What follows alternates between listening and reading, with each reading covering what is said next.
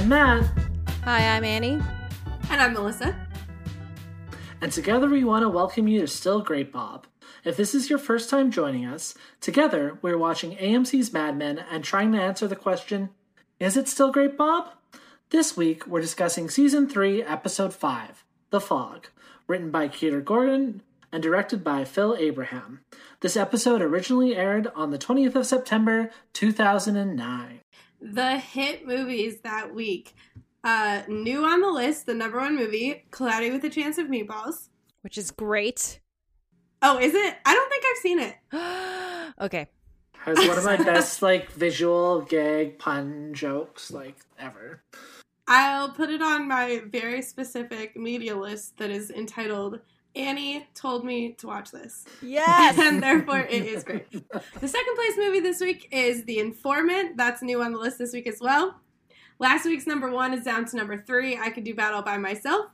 And the fifth place movie this week is everybody's favorite, Jennifer's Body. Mm. The hit song this week is Still I Got a Feeling by the Black Eyed Peas. In this week's episode, Sally gets into trouble at school, and it looks like Don might too. Betty enters the Twilight Zone. The Drapers welcome a new baby. Peggy gets an offer, and Pete is colorblind. Yeah. Just, Pete. Yeah. That whole thing is... I think this is the first episode this season. Well, no, because we did the blackface episode. But I knew that was coming before we watched this episode. So without that in the running, this is the only episode this season I texted you guys after watching, being like, guys, I don't know. Yeah. We got questions about who is running things behind the scenes. Yeah. But let's start with the positive. Abigail Spencer's back as Yeah, Suzanne, that's Sally's nice. teacher. She really yeah, is. that was nice to see. I mean, I headcanon that she's the one who did Sally's ballet bun when, she had ballet lessons that Grandpa Gene wasn't able to pick her up for because he tragically passed away. But yes, nice to see her back on screen, and Sally is acting out at school. So I really think that bun thing is canon because this is a very caring teacher. Yeah, I think it checks out still. Yeah. So Don and Betty have to go to a parent-teacher conference, and Suzanne, that's her name? Yes. Mm-hmm. Yep. Miss Farrell. So Suzanne is like, oh, I'm surprised both of you are here. I'm like, all right, cool. Can't wait to see what goes down here. But I love this, when she's explaining what happened with the girls, there's this, quick scene of, sweaty Sally with her hair was all messy, and she's, wiping the dirt off her face, and I love that. I love all of this for Sally. Obviously, she shouldn't be starting fights, but I don't really think she said the meanest thing to that girl, because it's not like she was, all I'm saying is I feel leave some water for the fishes is one of the more innocuous things to say to a child. I do remember being that age, though, and we're like, oh my God, so-and-so called them stupid. It's the worst word you could say about anyone. So, kind of get it. Yeah, I mean, it's still mean, but at least it's not oh, Sally is a bad person. I mean, I know I called her a psychopath, but... I think Sally's just learning the passive-aggressive ways. Probably from her mom, for being honest. She's figuring out how to get attention from somebody. She's stealing money. She's getting in fights at school. It's just acting out for sure. When Suzanne said, Sally needs more attention, I was like, thank you. Yes, she does. Yeah. That could probably be said about a lot of kids in that era. Oh, yeah. Probably all of them. Probably. Including the other one that she got in a fight with. I think every child just needs more attention, and this is a downer, but just the way our society is structured, it's not with time specifically for children to get all of their needs met, which is a bummer, but I guess that's what therapy's for. Mm-hmm. And because it's doing so well for Betty. Well, she's clearly not going anywhere. Well, her for the therapist was we haven't seen her be back since season 1 when her yeah. Yeah. Yeah. There's that. There is that. So something that I thought was interesting, kind of stood out to me, kind of in the early stuff with the Drapers and Suzanne the teacher, is the way in which Suzanne is both sensitive to Sally's need and Sally's hurts, and is being in that moment kind of a good teacher and a good advocate in many ways for Sally with her parents in the parent-teacher meeting. But at the same time, Suzanne is like sensitive to and aware of what she's perceiving from Don and Betty in terms of when they mention that Jean has died, and, you know, all these kind of things that are kind of going on. She's sensitive to them as well. And in that initial moment is very kind of perceptive and, you know, is navigating that, I think, quite well. And also it's coming out of her own kind of, her being Suzanne's own kind of background and experience with her father kind of dying when she was younger, I believe, too. Mm-hmm. Yeah, you just know when they get left alone together, there's going to be bonding. There's going to be vulnerability. Yeah. Too much getting a little too involved, not compartmentalizing and drawing those important boundaries, which is like catnip for Dawn. Oh, I know. I really like the line that Betty said when she's like, I'm not as upset as I look. This is just my face, basically. I'm like, tattoo it on my forehead. Me too. Even if I'm like only kind of like upset, I'm still probably going to cry a lot. And I'm like, this is an overreaction. Yeah. But I know that, like, jokes aside, Betty probably is actually very much more upset than she looks, and she just doesn't feel like she's allowed to have feelings, which is a tragedy. Mm-hmm. She says she's not as upset as she's like, I'm not as upset as I look. I'm pretty sure it's worse. Probably a lot worse than where you are. Yeah. I'm sure you meant the other way, but like, no, I think it's. But it's like, I just wish that she felt like she was allowed to. Like, that feels like a space where you are, like, allowed to be overwhelmed by the fact that you don't have a handle on your child. You're about to have a baby. Your dad just died. Like, it's a lot going on.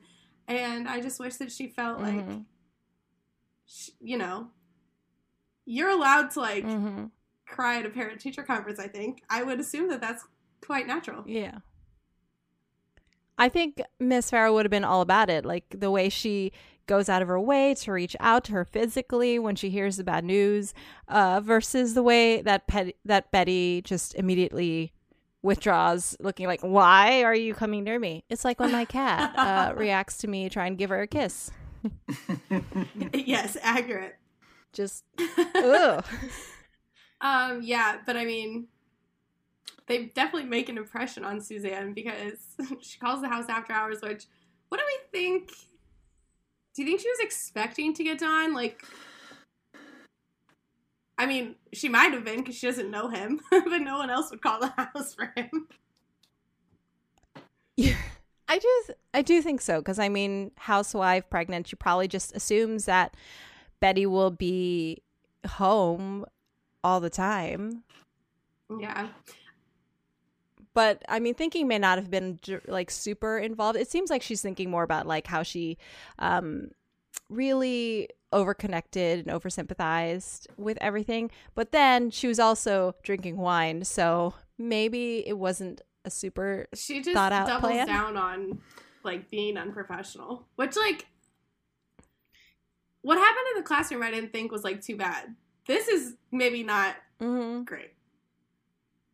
This is to me anyways, this is the overstep. And like, I think it's totally understandable that she would be replaying that conversation over in her head and, you know, being concerned that she said the wrong thing or then overstepped. But like, at least for me, when I am feeling that way, we'll just make the subtext text because Matt's projecting again.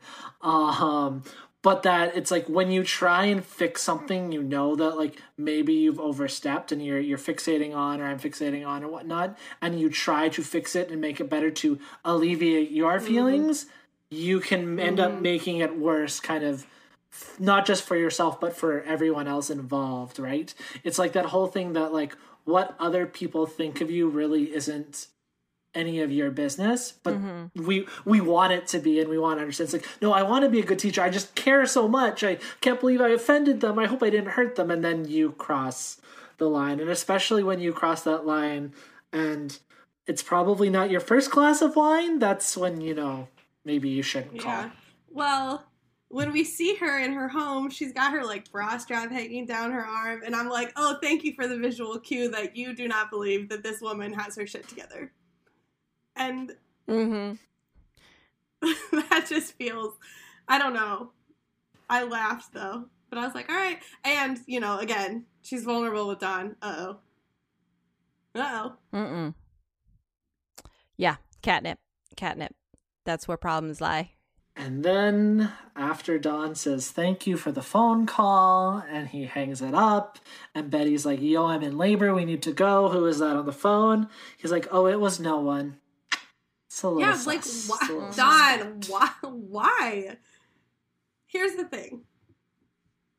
I feel like, obviously, he's doing that because he's feeling some type of way about teacher, which, obviously, it's Dawn and it's a teacher. But it's like, Betty doesn't know that. You could have just been like, oh, it's Sally's teacher. She wanted to do a follow-up. Like, that's a normal thing to happen. Like, you're just making it weird. And that in his head, he's just like, oh, I'm just trying not to stress Betty out with extra stuff because she's currently going to labor. But yes, maybe if you were altruistic, someone not named Don Draper. Or Dick Whitman, for that matter. Ugh, Don. Everything he does is just with the thin veil of like, oh, really? Uh-huh. Okay. Yeah. Sure. Heavy dose of side-eye. Cool.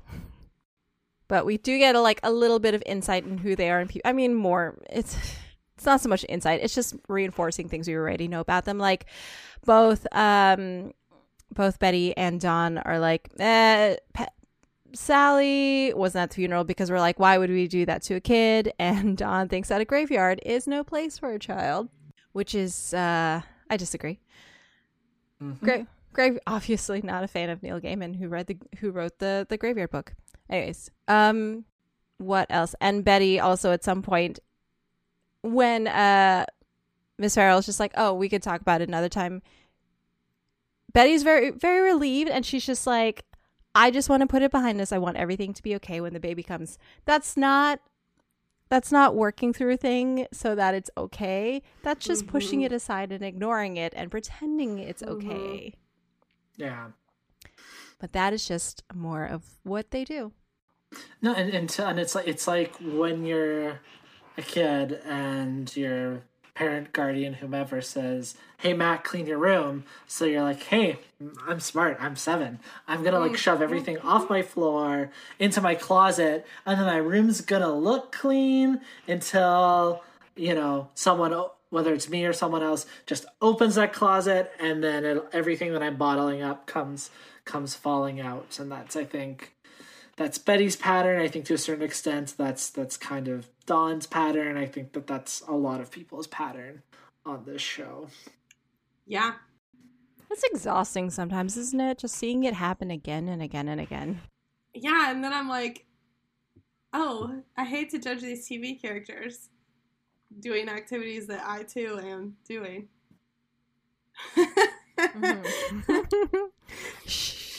We're not here to judge ourselves. This isn't a self-projection podcast at all. No. We're not working through things. No. No, I thought at one moment that kind of stuck with me, and I don't know if they necessarily intended it to relate to this moment. I mean, they probably did. They put it all in the same episode. But there, what's his bucket? The other guy waiting Dennis? For his wife, Dennis. He's telling Dawn about how so many of those inmates are just sitting around, blaming their mom and their dad, and Dawn thinks it's bullshit. And I was like, is it? Do I relate to that statement a lot? Am I in a prison of my own making? It's cool. It's fine, guys. No, a lot of this episode kind of continued through a lot of what we kind of discussed last week, and that idea of family of origin and the power that still has over us. And it's kind of seems to be one of the continuing themes throughout this episode as it relates to, you know, Betty and her titular fog and her twilight sleep as she's giving birth and her hallucinations and seeing not just her father, but we see her mother for the first time. And that conversation with Dennis and Don saying it's bullshit, but is it? And like the power that they parents can kind of hold over us. And, you know, even Suzanne's, we mentioned her dad earlier before. So like kind of that coming through again as, you know, we've talked previously, I think as far back as season 1 about Mad Men being a show where the subconscious is never far from the conscious and having almost a dreamlike quality and logic at times, and especially with a lot of the Betty stuff that we'll get into here right away that was very much on display in this episode for sure.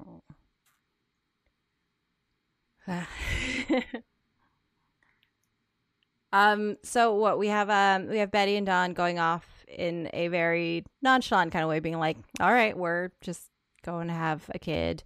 Don basically drops his wife off with the nurse who tells him his job is done and he's just sent off to the waiting room. And then Betty still has to fill out the paperwork. That was super annoying.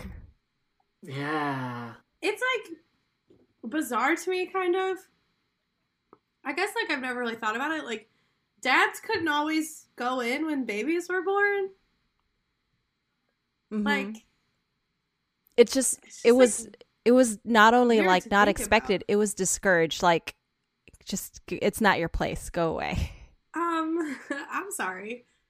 You did this to me. Well, it's so funny because you have like Dennis who's just so like, and all of them are so nervous and wants to know what's going on, and you've got a nurse who has other shit to do, who has to come and be like, hey, update, it's fine, keep sitting, just have a drink. But I mean, at the same time, in this period of time, they have this twilight sleep going on, which is like basically sedation. It's it's analgesia. It's preventing pain and making it like a quote unquote comfortable, forgettable experience for the woman going to labor. So she's basically not there either. Mm-hmm. She's completely disconnected from the entire experience. It's so weird to me. Yeah. Because like we'll get into kind of the hallucinations and stuff here in a minute, but like just to skip ahead a bit, it kind of like she comes out of it and she wakes up and she's holding the new baby, and it just like who gave this? It's just like, oh, here baby? You are. Oh, yeah. From my understanding, what twilight sleep is, which is like morphine and some other stuff to just make you be like, cool, this is fine. You're just not really there. You're not really feeling the pain, but obviously your body's still reacting to all the stuff, the entire like organ shifting situation happening in your body. But you're not aware of it. Morphine has its own, you know, like dreamy, hallucinogenic, euphoric effect. I saw this one thing here saying on Wikipedia, because my very, very deep dive into research. The drug combination relieved the pain partially and created amnesia such that the women giving birth didn't remember the pain. However, women had to be strapped into the bed since pain relief usually was not enough. This would cause patients to scream and bang their heads in beds. Bruh. This is not great. Yeah. Decades later, many women would recall the traumatic procedure, which, duh. I imagine like some women who may have taken like pain medications later for whatever reason, once they hit that state again, they probably start having all those memories flood back. Generally speaking, it's frowned upon to restrain pregnant women. I mean, nowadays. I should think so. You know what I want to be frowned upon? The idea that women need to be shaved to have a baby or to do any type of like gynecological happenings. Like, you don't have to do that. And like, they're giving her an enema to have this baby. Like, can she just live? It's already not a great time. I'm sure that she wants you not to be down there. Like, let's have this baby and I want to go home. Like, this is fucking ridiculous. Anyway, it was not great to be a woman then. It's not great to be one now. Having a baby's very hard. Yeah, both those things are literally not medically necessary. Having a baby is really hard, and not having a baby is really hard. It's just fucking hard. Can we live? Anyway, I do think that there's like more important things to talk about with like Betty's dream sequences that she has during this, but I just wanted to get my gripes about the whole labor process. Just no one wants to think about the whole labor thing in general. Let's just not think about it.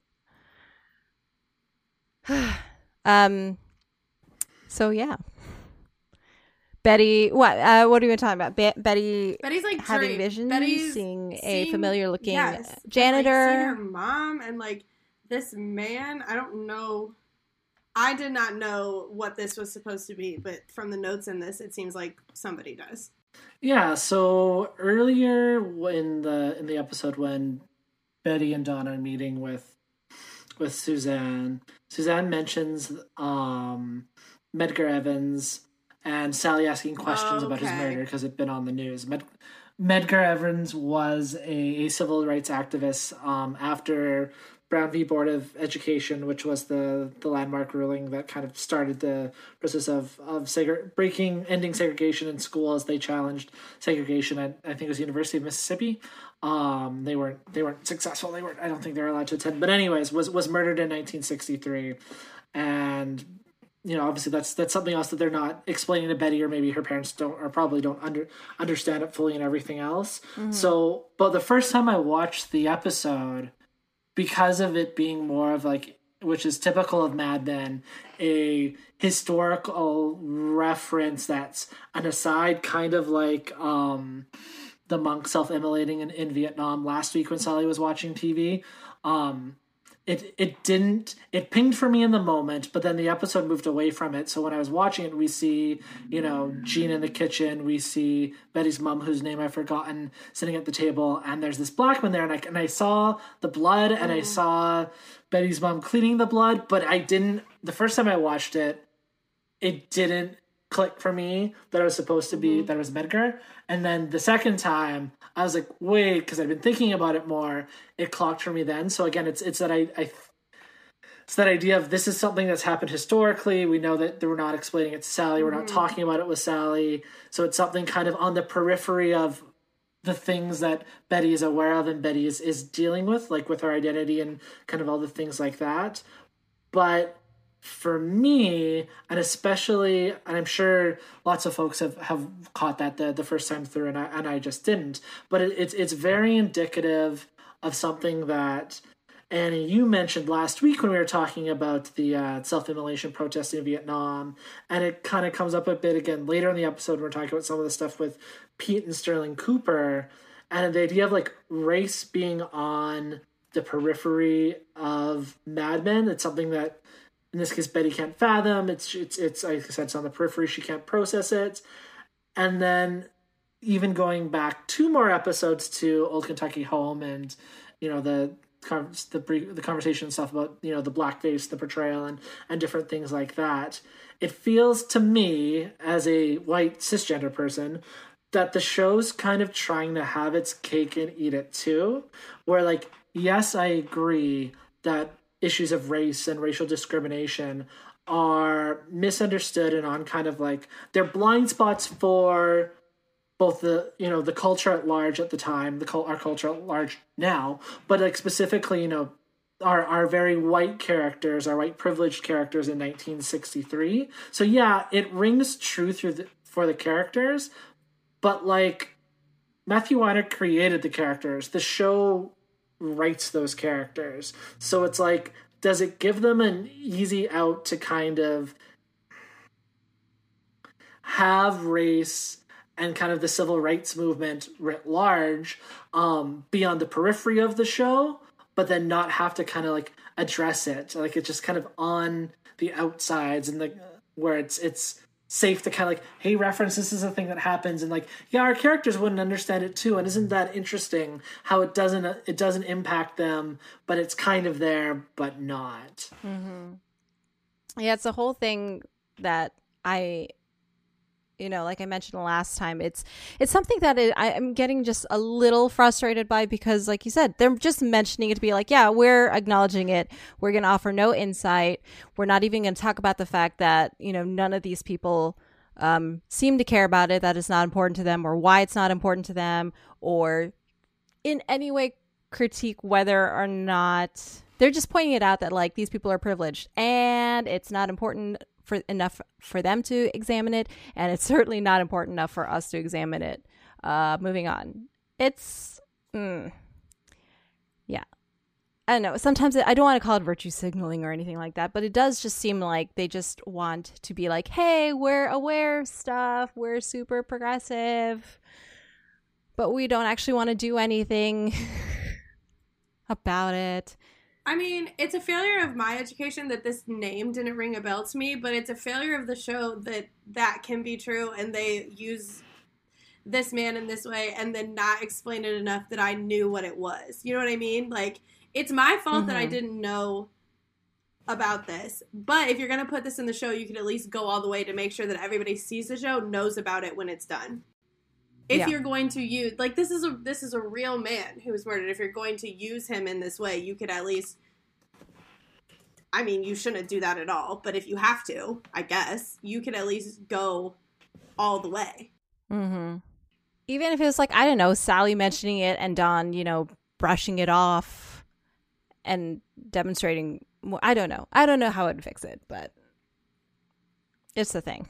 Just a couple or one quick thing. I think I said Evans earlier. It's actually Evers. I had it wrong in the show notes and said it incorrectly on air. So apologies for that, dear listener.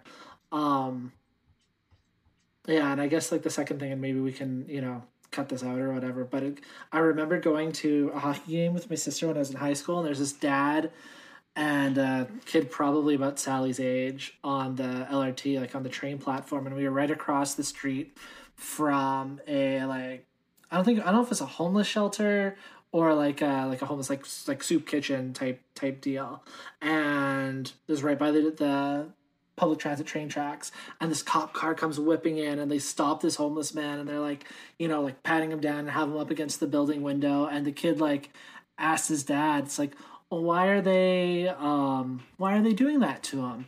He's like, well, they could be stopping him because they think he, has all these list of things on, he could be having drugs, blah, blah, blah, blah. Or, but then I'm kind of cringing as I'm listening to this as 15 or whatever. And then the dad says or they could be just harassing him because he's homeless. And I'm like, okay. Right? Yeah. Where you can talk to your kids in a way that they're capable of understanding and, is still honest with them. Here I say as not a parent, but Yeah. Open things up for conversation. You don't necessarily have to have the whole conversation there, but just at least open it up to not just this thing that you can brush away so easily. Now I'm just repeating myself. Yeah. And we can certainly talk about Pete and his whole color blindness when we talk Sterling Cooper stuff. Speaking, just in case you can hear my cat. Yeah, and speaking of cats, I wanted to point out this note when Dream Betty runs into Dream Jean. He tells her, "You're a house cat. You're very important, but you have nothing to do." And that is very funny and an extremely accurate description of house cats. But it made me really sad. It was heartbreaking to hear Betty's subconscious tell her that through the voice of her father. I'm like, Betty, you need to find a new therapist. This is sad. Yeah. You have a lot to do. You just cooked a whole baby and now you're going to keep it alive. Yeah, it is so sad that this is how she was taught to see herself, because clearly a part of her is railing against that idea and is so frustrated. Yeah. I, on the other hand, would love to be such a house cat. Right? Having things to do is very overrated. Kind of. Oh, super agree. Big fan of just sitting around waiting for someone to just give you a little pat, bring you some food, or bring you to the food. this is just I just wanted to point it out along with the conversation we had about Betty's dream. Don and his new friend Dennis, they have this conversation about Dennis's job in the prison that feels like it's kind of skirting around, kind of lazily around a race issue, although I don't know what these prison conversations would have been like in 2009. Definitely in 2020. I don't love them talking about the like class differences between inmates, and like it just not great. Especially when I in the grand scheme of things don't really understand why this thing happened. I Dennis in general, I got the feeling it was just more a reminder to Don of the person that he was when he was first waiting to become a new dad. He didn't even go to the hospital, because no, he said he was a mess, didn't he? He said he was a mess, and he thought that Sally was going to be a boy, and because he's done this twice before, he at no point has he ever thought to bring a bottle of liquor. Sure. And there's a moment where Don just seems to be, well, I mean, he's got his head hung down, I think, and his shoulders are slumped over when Dennis is talking about, like, this is a new start. I'm going to be a new man. Don is probably like, he's going to be better. He's like, I was that guy once, and turns out I'm not. Well, it's another chance, Don. It is another chance. Where's this is Don? Another chance. Where's Don? He's in the waiting room. No, he's not. He's never where you expect him to be. He's never there for you. And then she asked the nurse if she was with him.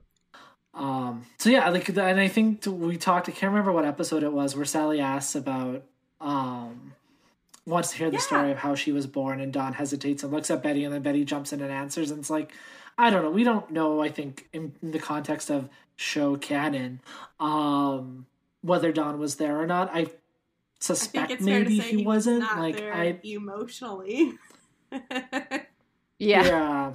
And like, as far as like what Dennis is supposed to or can represent, I think it is that kind of, that to evoke that kind of regret at Don, because he doesn't have, like, it's his third kid, it's old hat, whether he was there or not to a certain extent, and kind of that newness. But like, I wonder too, is Dennis a road Dick Whitman could have traveled? Is that someone Dick Whitman could have grown into had he not stolen Don Draper's identity and, gone into advertising and ostensibly been more on the,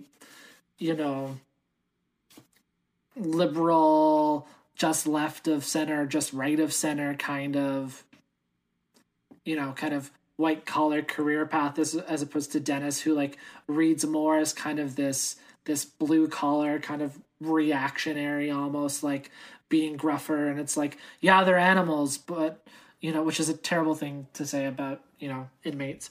But they all had parents, and like, that's so rad. And like this kind of mushy meeting in the middle thing, like, I don't know if it like worked for me, to be completely honest, but it felt a little too heavy-handed and insincere. Yeah, pretty much. And I didn't like Dennis to begin with, because he was the kind of guy to like mention that he worked at a prison like 3 times, and then once Don is like, oh, do they ever attack you or whatever he asks, Dennis just goes, he just looks almost like relieved. Finally, he got asked, and he says, "Oh, I was wondering how long it would take for you to ask me these questions." Like, you buddy, like baiting him you're baiting him. Yeah, I had that in my notes too. What a fucking douchebag. So, like, I mean, I guess you could probably have seen Don as that kind of person, someone who maybe had some kind of inferiority complex, who felt like he could have been something more and ended up in a less glamorous position, I guess we can say, where he feels the need to constantly prove himself to people that he thinks are better than him. And then that, like, it totally fits in then with like the ways in which Don is performative, but actually like kind of hates himself, so he performs even harder, and like he's just very good at not making it look like a performance. Yeah, exactly. And like, so I think Dennis as a foil, did it work for me? Not really, but that's just because Dennis raises my hackles. So, you know. Yeah. What do you think that look that Don made after they both cross paths in the hallway and don't really acknowledge each other? So I read that as Don acknowledging him and kind of doing like that half like smile, which then the unwritten rule would be then Dennis smiles back or nods and you have that kind of mutual acknowledgement, and then Dennis doesn't. Mm-hmm. And like that read to me again as like a cis dude, as the ways in like they had this more like vulnerable emotional kind of moment or connection, and now that moment's passed. Now they're both sober, so we can't acknowledge that we have feelings because we're men. Mm-hmm. More so on Dennis's part because he's the one who doesn't return Don's like polite masculine smile or head nod, but that's how I read that, where it's kind of like their feelings were at the surface and now we can bury those down, and it like never happened. That was how I read that. We were never vulnerable together. We were just drunk. Yeah. Which then keys my whole like, you know, frustration with that whole trope of like male bonding always has to have liquor. But we don't need to rehash that. Again, Matt's projecting. It just makes me think of that Daniel Sloss thing where he's like, men can only have emotions with each other when they're like super drunk, and the only way they can do it is like with their hands cupping the back of the neck of their friend and shouting really aggressively, I love you! Yeah. They're like, can you imagine if I just did that to my girlfriend? Your fucking hands off me. Okay. Men. Toxic masculinity, always a good time. Not still great. Bad. Official rating. I just want to also mention that we have a tiny little surprise return of Ann Dudek as Francine, who's looking like she's doing pretty good. She's got her sunny little outfit. She's watching the kids for them while Don is picking up Betty and the baby. She's like deep into house too at this time too. So it's a nice little gift, even though Francine is the worst. Just like baby Gene, the little gift. We're gonna name him Gene. We don't have to just. Roger's like, now. What's his name? John like, doesn't have a name. Yes, he does. It's Gene. And Betty wins. She's just so pleased with herself when you see the paperwork. I mean, because she's the only one doing her paperwork, I guess. I'm still really annoyed at that.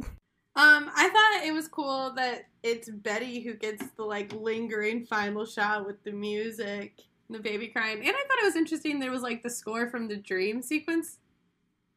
That was sad to signify like a rude awakening, this crying baby.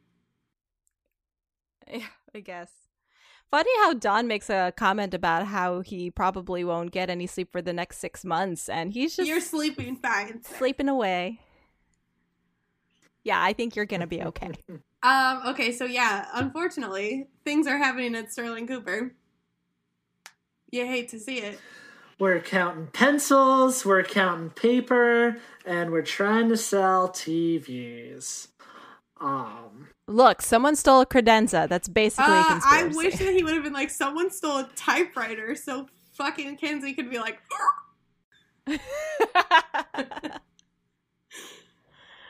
I mean, I would not put it past Kinsey to have stolen a credenza as well.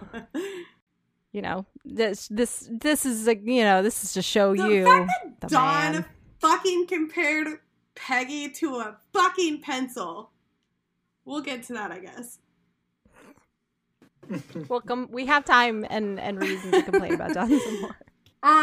Yeah, Pete does the thing. So, like, it's all kind of cringe. But I think, like, the thematic kind of takeaway for me is that idea of like, the kind of very cringy elevator conversation with Hollis is, like, the idea of, like, the American dream and, like, it's liberty and justice for some and, like, who gets to participate in the American dream and the fruits of, like, American exceptionalism, right? Where it's, like, Peter, much like we were kind of talking about with Betty earlier, and, like, when the show comments on race, races again on the periphery for Peter, and like he can't fathom, based on the box of, you know, privilege and everything else that he was kind of raised in, financial privilege and whatnot, that like it just, when Hollis says that there are bigger things to worry about than watching his RCA TV versus Admiral TV, Peter just kind of looks at him like, wait, there is? Just because it doesn't clock for him and he doesn't register for him. And then later on when they're what does Lane say? Flogging? When they're flogging Peter for offending Admiral Televisions by suggesting that they specifically target the black market and, you know, magazines such as Ebony and that sort of thing.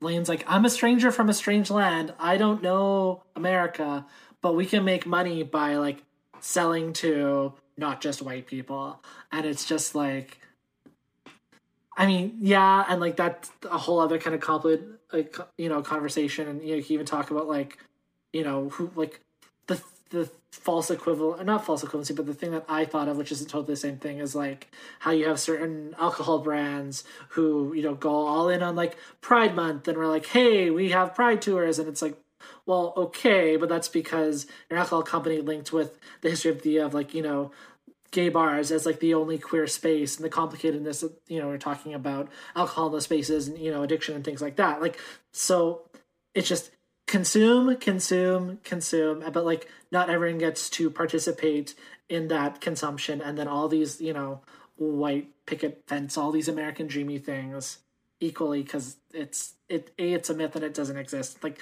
that is stuff I could talk about all day, so I will stop because I feel like I've already ranted and taken up a lot of air. So that was what I decided to take away from this whole middle section that felt very cringe. And like, I guess my closing question to transition to what I'd like to hear both of your thoughts on. Are we supposed to like Peter more because he's okay advertising Admiral Televisions in black newspapers? I think in 2009, we were supposed to think, wow, Pete is so, he just doesn't see color. He sees everyone the same. And woke capitalism. Yeah. Like, wow, there are some things that are just more important to Pete. He doesn't look down on black people because they're black.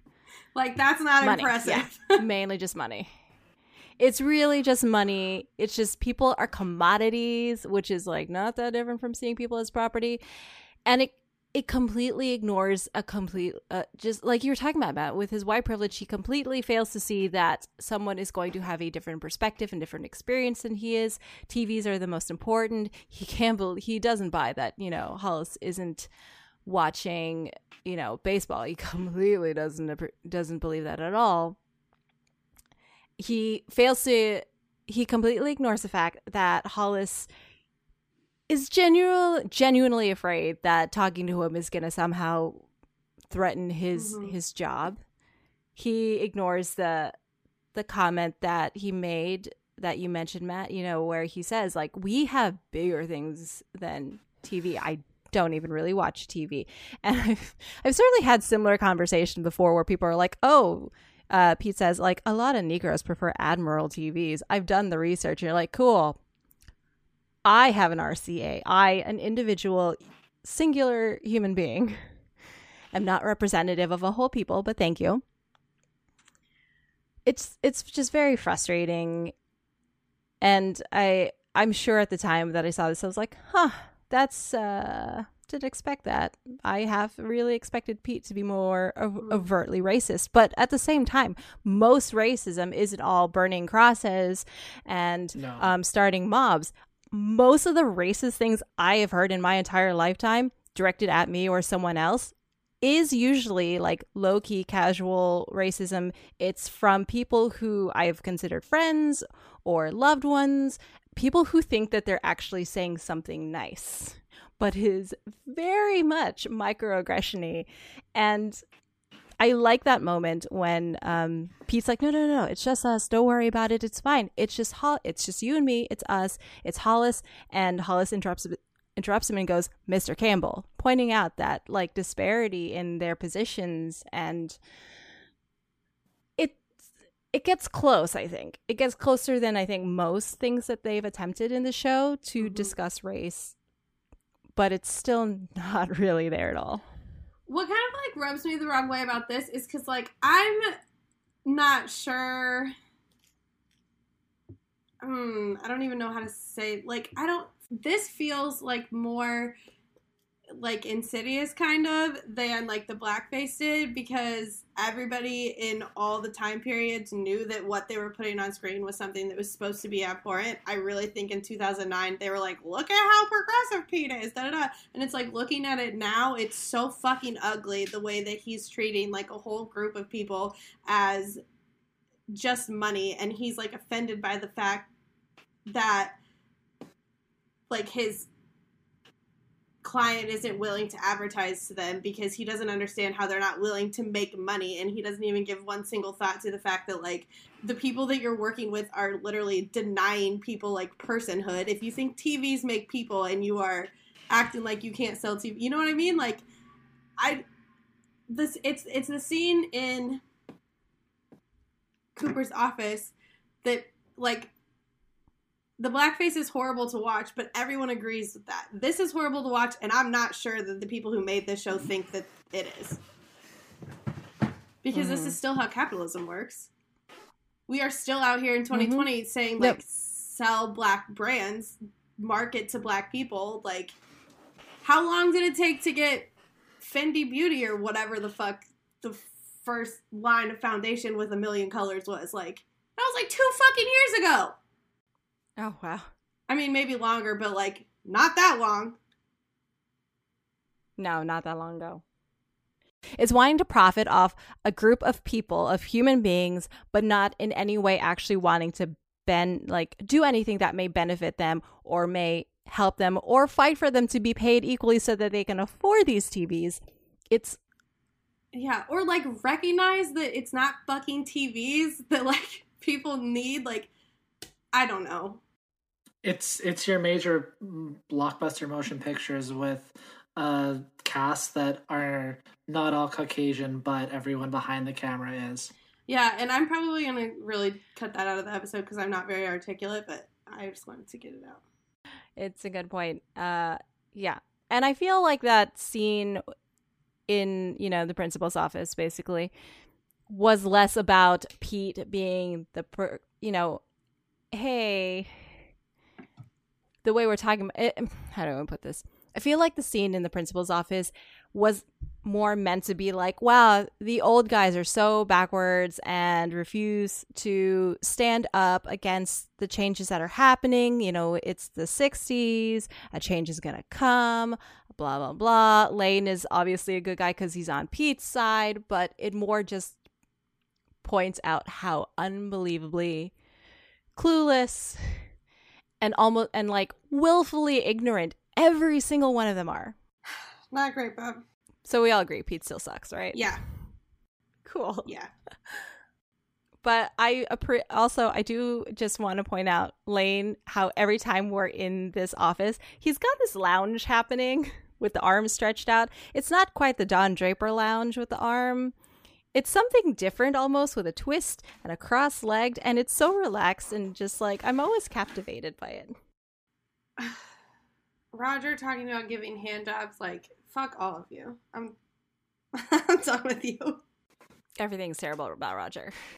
It's interesting, though, that, like, last season, Don went missing for several weeks, and the company kept running, and then they sold it, but Don takes half a day off, because his wife had a baby, and the whole office apparently has stopped. I took half a day. There's a lot to catch up on. Well, all that accounting now needs to be done. Yeah, I guess the situation has changed. There's less leeway. They have the British Empire to answer to again. So the redcoats are coming. Mm-hmm. And Don's defense for using up so much paper just seemed kind of stupid. They have ideas. Where he's talking about, like, look, my creative team is great. Yeah, they have ideas. They throw away bad ideas on paper. And one of the things that make them great. Yeah. One of the reasons that makes them great is because they're allowed to be unproductive whenever they are. Oh my god. And that conversation was it's so like coded too, because like Lane is talking about Dawn. He's not talking about Dawn's department, right? Like he's talking about like softening up the drinks and afternoon naps. It's like we haven't seen anybody but Dawn nap at the office. And so when you know Dawn's showing this great leadership and like setting up for his team, he's justifying his own working style to Lane. But I mean, there was one time when Freddie peed his pants at work because it was like such a normal occurrence that they got that drunk. And the only reason he got fired was because Pete told on him. Like, it is pretty fucking wild out here in Sterling Cooper. There may be a few too many people there who don't need to be there. Oh, you know who was really impressed about the way that Peter and Peggy kind of handled that whole Freddie Remsen situation? It was Duck Phillips. This Uncle Herman thing is so like unnecessary, but just hilarious. Good bit. Like, thank you. Good bit for putting this. It was here. good. It was a fun way to change the tone because he was just so concerned. Uncle Herman. He's 92.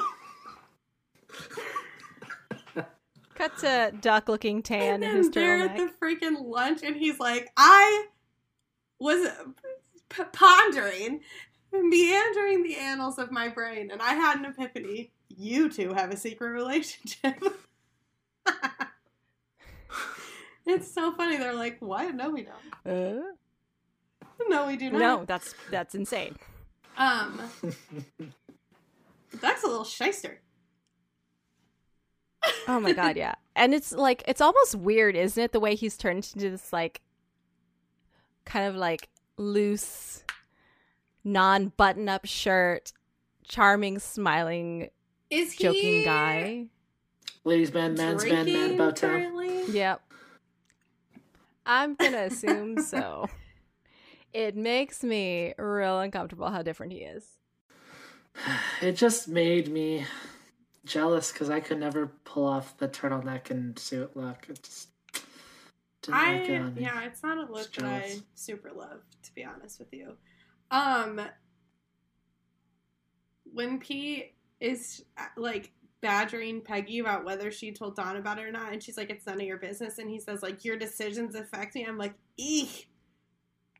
I feel complicated feelings about you saying that. I'm going to just take it at face value. We're talking about Duck and Duck only, and that's it. I mean, Pete's not been super good about minding his decisions that affect Peggy. So, I mean, glass houses, really.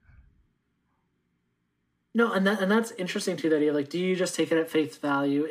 Face value, I think I said faith value. Do you take it on face value, or do we start digging into kind of that subtext? Because I think that subtext is definitely present minutes before in this episode when Peggy asked Dawn for the raise, and she has her own baby present because no one else in the office was like, hey, we're all going in on a baby present. Here's what your share. This is what we're getting. She had to do her own thing.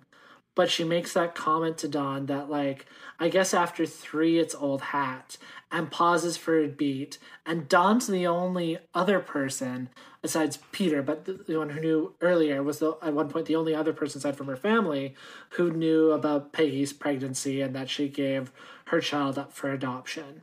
So he somehow is present enough to realize what Peggy's actually thinking about, and that's what Bridges starts to kind of move them closer together again, kind of emotionally in that scene, from them being, you know, I'm fighting for paper clips, you can't have your raise, you know, business fight in the distance there. That's what starts to close it, and then it ends with Peggy saying, you have so much, and Dawn agrees, but that look on his face and the way he takes a sip of that rye, say it's like he knows he does, but he's still not happy, so that's regret there. So, like, as frustrated as I was at points on this episode, the Peggy and Dawn scene where she asked for the raise and that, it it does a lot of heavy lifting in this episode, but like that for me is, for better or worse, what I think of Dawn or don't, what I think of Peggy or don't, and over the time, it's like, when this show is firing on all cylinders for me, it's those two characters recognizing something in each other. And I think I was at some point in season 1, and I don't quite remember when, but I was texting with past and future guest Elise, and I was like, wait, is Mad Men a platonic love story between Dawn and Betty? And it's like, and that's something I've kind of been tracking, as we've been rewatching it. And we'll continue to rewatch and stick with us, listeners, till we get to the end of season 7, part 2, despite if that is actually the case. But that's when the show is really working for me. All the seesaw emotions and things I have about everything else kind of surrounding it, it's like really Dawn and Peggy are the core, and like that's what still works for me, even though maybe it doesn't always hold up and I don't read it the same way as I did 11 years ago, but it works for me. Yeah, and I think that's all true, but I still want to separate that from her conversation with Pete, because I don't want Pete to think that Peggy's decision about her baby has anything to do with him. I mean, it kind of does, but like I said, like, I feel complicated about that, and I don't. It's complicated. Like, Pete fucking Campbell is not the person that's going to make me interrogate that. I'm sorry. Fair enough. I mean, for Pete, his career is far and away more important than anything. And, Peggy having a baby, that affects her not just emotionally, and affects her future and her career, that also affects her physically. Very different. Very different levels here. Totally. I did like when Peggy was making her case for why she should get a raise, and comparing it to Paul and how she does the same work and oftentimes better, sometimes better. I can't remember what she says. She says Paul Kinsey does the same work I do, and not very well sometimes. Yeah. She had some really good lines. I will give her that. When he's done saying, like, now's not a good time for this conversation, because like all the accounting stuff that's going on about the merger, and we've seen, and she says, it's not a good time for me. She talks about how expensive it is living in Manhattan and everything. And we've seen him like go to bat for her and respect anytime she just asked for a thing or just did the job. So it was really disappointing to see his reaction like this, because it's not like in the past when they've, had this mentor-mentee relationship and he's promoted her or supported her just for being her. He didn't have a million things in his mind, and he wasn't weighed down by his own angsty emotions and stuff. Yeah. I'm super proud of Peggy for, like, basically getting a job offer and being like, well, I want to stay at my job because she's loyal to Dawn. We are seeing that some loyalty has been born here with Peggy. But, like, I in her little mind, she's like, I will leave you. Because I'm out here being great, and people are recognizing that, and I'm giving you an opportunity to recognize that. So, I mean, we'll just see how it goes. But it's so different from people trying to court Dawn away from Sterling Cooper, and him showing some sort of loyalty, almost to the point of like being really angry that people would even suggest that he go somewhere else. But at the same time, Peggy has a fuller understanding, I think, of her worth and what she has to offer. Dawn, like, knows that he is an asset, but at the same time, he still wants to be the big dog in a little yard. What if it's her time? It is your time. Get your life. Yeah, it's my time. Yeah, it's her time. Yeah, and it's hard not to think, like, what if one of the other men, or if she had been a man, had walked in and had the same conversation? Would he be so quick to push her away or dismiss her? A woman surrounded by baby gifts. But maybe that's also giving them too much credit too. Did we do it? I don't know. I think we did. Actually, though, I do want to ask Melissa, our first-time viewer, what do you think is going to happen there? Do you think Peggy is like disillusioned by Dawn? Do you think she's going to find they'll give her a reason to stay loyal to the company? Do you think she's going to risk it? So, do you think Pete is Do you think Pete is going to keep being a dick to her? I think Pete's probably going to keep being a dick because it's Pete. I was like kind of surprised to see Duck back, so I would be kind of surprised again if this was the only time. And so for those reasons, I feel like Peggy might eventually take this offer from Duck. But it's like, this is season 3, and there's a bunch of seasons of this, so I can't imagine her and Dawn separating at this point either. So, I don't know. I don't know. Like we said, like, it was really disappointing to see Dawn just be like, that's not happening after, like, everything that they've been through together. But you never know. Like, we've seen other people go above Dawn's head to get what they want in this office. Granted, that involved marrying Roger, but... well, I mean, at least that'll be a hard trick to pull off. No, I think with Dawn and Peggy and like the disillusionment thing, like I think what's happening with Dawn is it's like when I'm going to say but I mean when men a lot of times are familiar with someone or care about someone. And I think largely it tends to be like, you know, and like it's like a cis men kind of, you know, cis women thing historically, they're just men and women kind of writ large. I think he definitely takes Peggy for granted, so he feels like he can say no and then pay like the slot machine will pay out later and he can then reward her. It's like he relies on her and is so crucial to the success of that office and their department that it's like, no, she knows I can't do it because she trusts me and I trust her, and like I take her for granted because she'll always be there because she's kind of like air. And that's not really how relationships work. I mean, relationships in like the professional sense, I mean also in the romantic sense as well, but it's like when someone is so focused on their own stuff, and again, you need to like take care of your own stuff too, because if you don't take care of your own stuff, how can you be there for someone else? But at the same time, it's like I think Dawn focuses too much on all the different irons in the fire and all the different rooms that he's in and all the different all the different menses he is in the different room, that he probably feels like he is treating Peggy differently because he feels like he can say no and there won't be blowback. But I guess we'll see if there's blowback. Mm-hmm. Bits and bobs? Bits and bobs. What you got? I have some lighthearted commentary on Ken Cosgrove. Per usual. Ken Cosgrove watch? Yeah, literally cool. Ken Cosgrove's watch, because he's like, what time is it? What time isn't it? And I'm like, all right, Kenny, you little idiot. I love that he's still haunting Pete. That's very funny to me. Isn't the secretary that they're making fun of getting her scarf stuck the same one that they had prank call Peggy? Because it's like, you can't get this lady involved in your shenanigans and then make fun of her for like being a shenanigan. Y'all are trash. So, yeah, no, I'm pretty sure it is. Trash.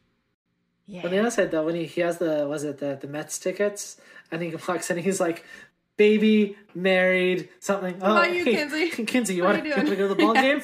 He's funny, and I just want to make sure that I get to talk about him. There you go. Always. We will always have space for Ken Cosgrove here. I guess just a little bit more on Medgar Evers, who we mentioned earlier, the civil rights activist who was murdered by a white reactionary, someone from an organization that supported segregation in schools, and went through 2 trials in 1963.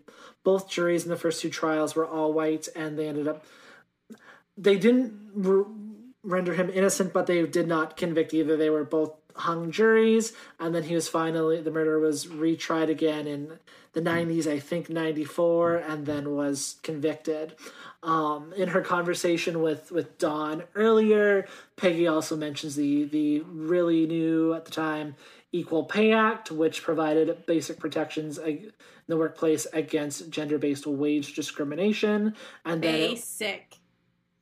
Which then laid the groundwork for future labor laws aimed more specifically at protecting women and minorities, and that included Title IX, which I think was at some point in the 70s. I don't have the date right in front of me. And my last bit in Bob was, I didn't want to kind of lose it, was the Sally's line, "I didn't know you could cook," to her dad when Betty is still in the hospital, and Dawn is frying up some hamburger and onions and egg or something like that, and they have a nice little snack together and talk about how the baby's room is the baby's room now, not Grandpa Gene's room. But yeah, it was a nice moment of someone connecting with Sally a little bit, her dad connecting with her, but at the same time, Sally didn't know her dad could cook because he doesn't, because he's not there. So yeah, there we go. Also, we did fail to talk about how annoyingly precious that scene was, by the way. It was so, like when Don tells her that he thought that she was going to be a boy and points out that not all surprises are bad, and just the cute smiles and the sitting next to her. And damn it, Don. It's that seems all classic Don, because it's like you're never here, you don't, like, you know what I mean, like someone doesn't know something about him because he's not there, and someone being his child, one of the women in his life, and it's like, oh, but it's so cute because he's in that room and then he's present in that moment, but it's the times that he's not there that, are frustrating. But when we see those moments, we're like, oh. But yeah, it was very cute, and I hate when those moments work on me, and it's like, but if they happen on the regular, like, I don't think Sally would be acting out in the way that she is. It's almost like the show is like manipulating us the same way Don manipulates the women around him, just tossing the scraps of affection, and we know it, and we fall for it, and we still fall for and it. He's still a shitty man, and then we're like, oh no, not again! I fell for it, and it's like he walked over the bar on the floor. Woo! Yay! So yeah, more stuff to come. Probably more of the same from Don. Probably more of us falling for it again. Ditto with Ken Cosgrove. Yeah. We're chipping away at season 3. Almost 5 episodes down. Yeah. Wow. Annie, where can people find more of you on the internet? You can find me not using my Twitter and Instagram at Popartery, Popartery. You can also catch me on my other podcast where we just talk about Jane Austen all the time, the Daily Nightly, which you can find at thedailynightly.com. We are finishing, or we have just finished reading Pride and Prejudice, and we're going to tackle all sorts of adaptations next time, so check it out. Melissa, where can people find more of you on the internet? You can find me on Twitter at Mellow Yellow, which is MELLO Yellow. And you can find me co-hosting the Wild Pretty Things podcast. We have a very long episode coming covering the 1978 Halloween and the 2018 Halloween. So it's about to be spooky. You can follow me on Twitter at MATTYHUGH Matthew. You can follow the show at @StillGreatPod on Twitter, or email us at @StillGreatBob@gmail.com. Also, if you would be so inclined, please rate and review the podcast in the podcatching system of your choice. And as always, thank you to DJ Empirical for a very groovy theme song. Mm-hmm. Well, bye. Bye. Later days.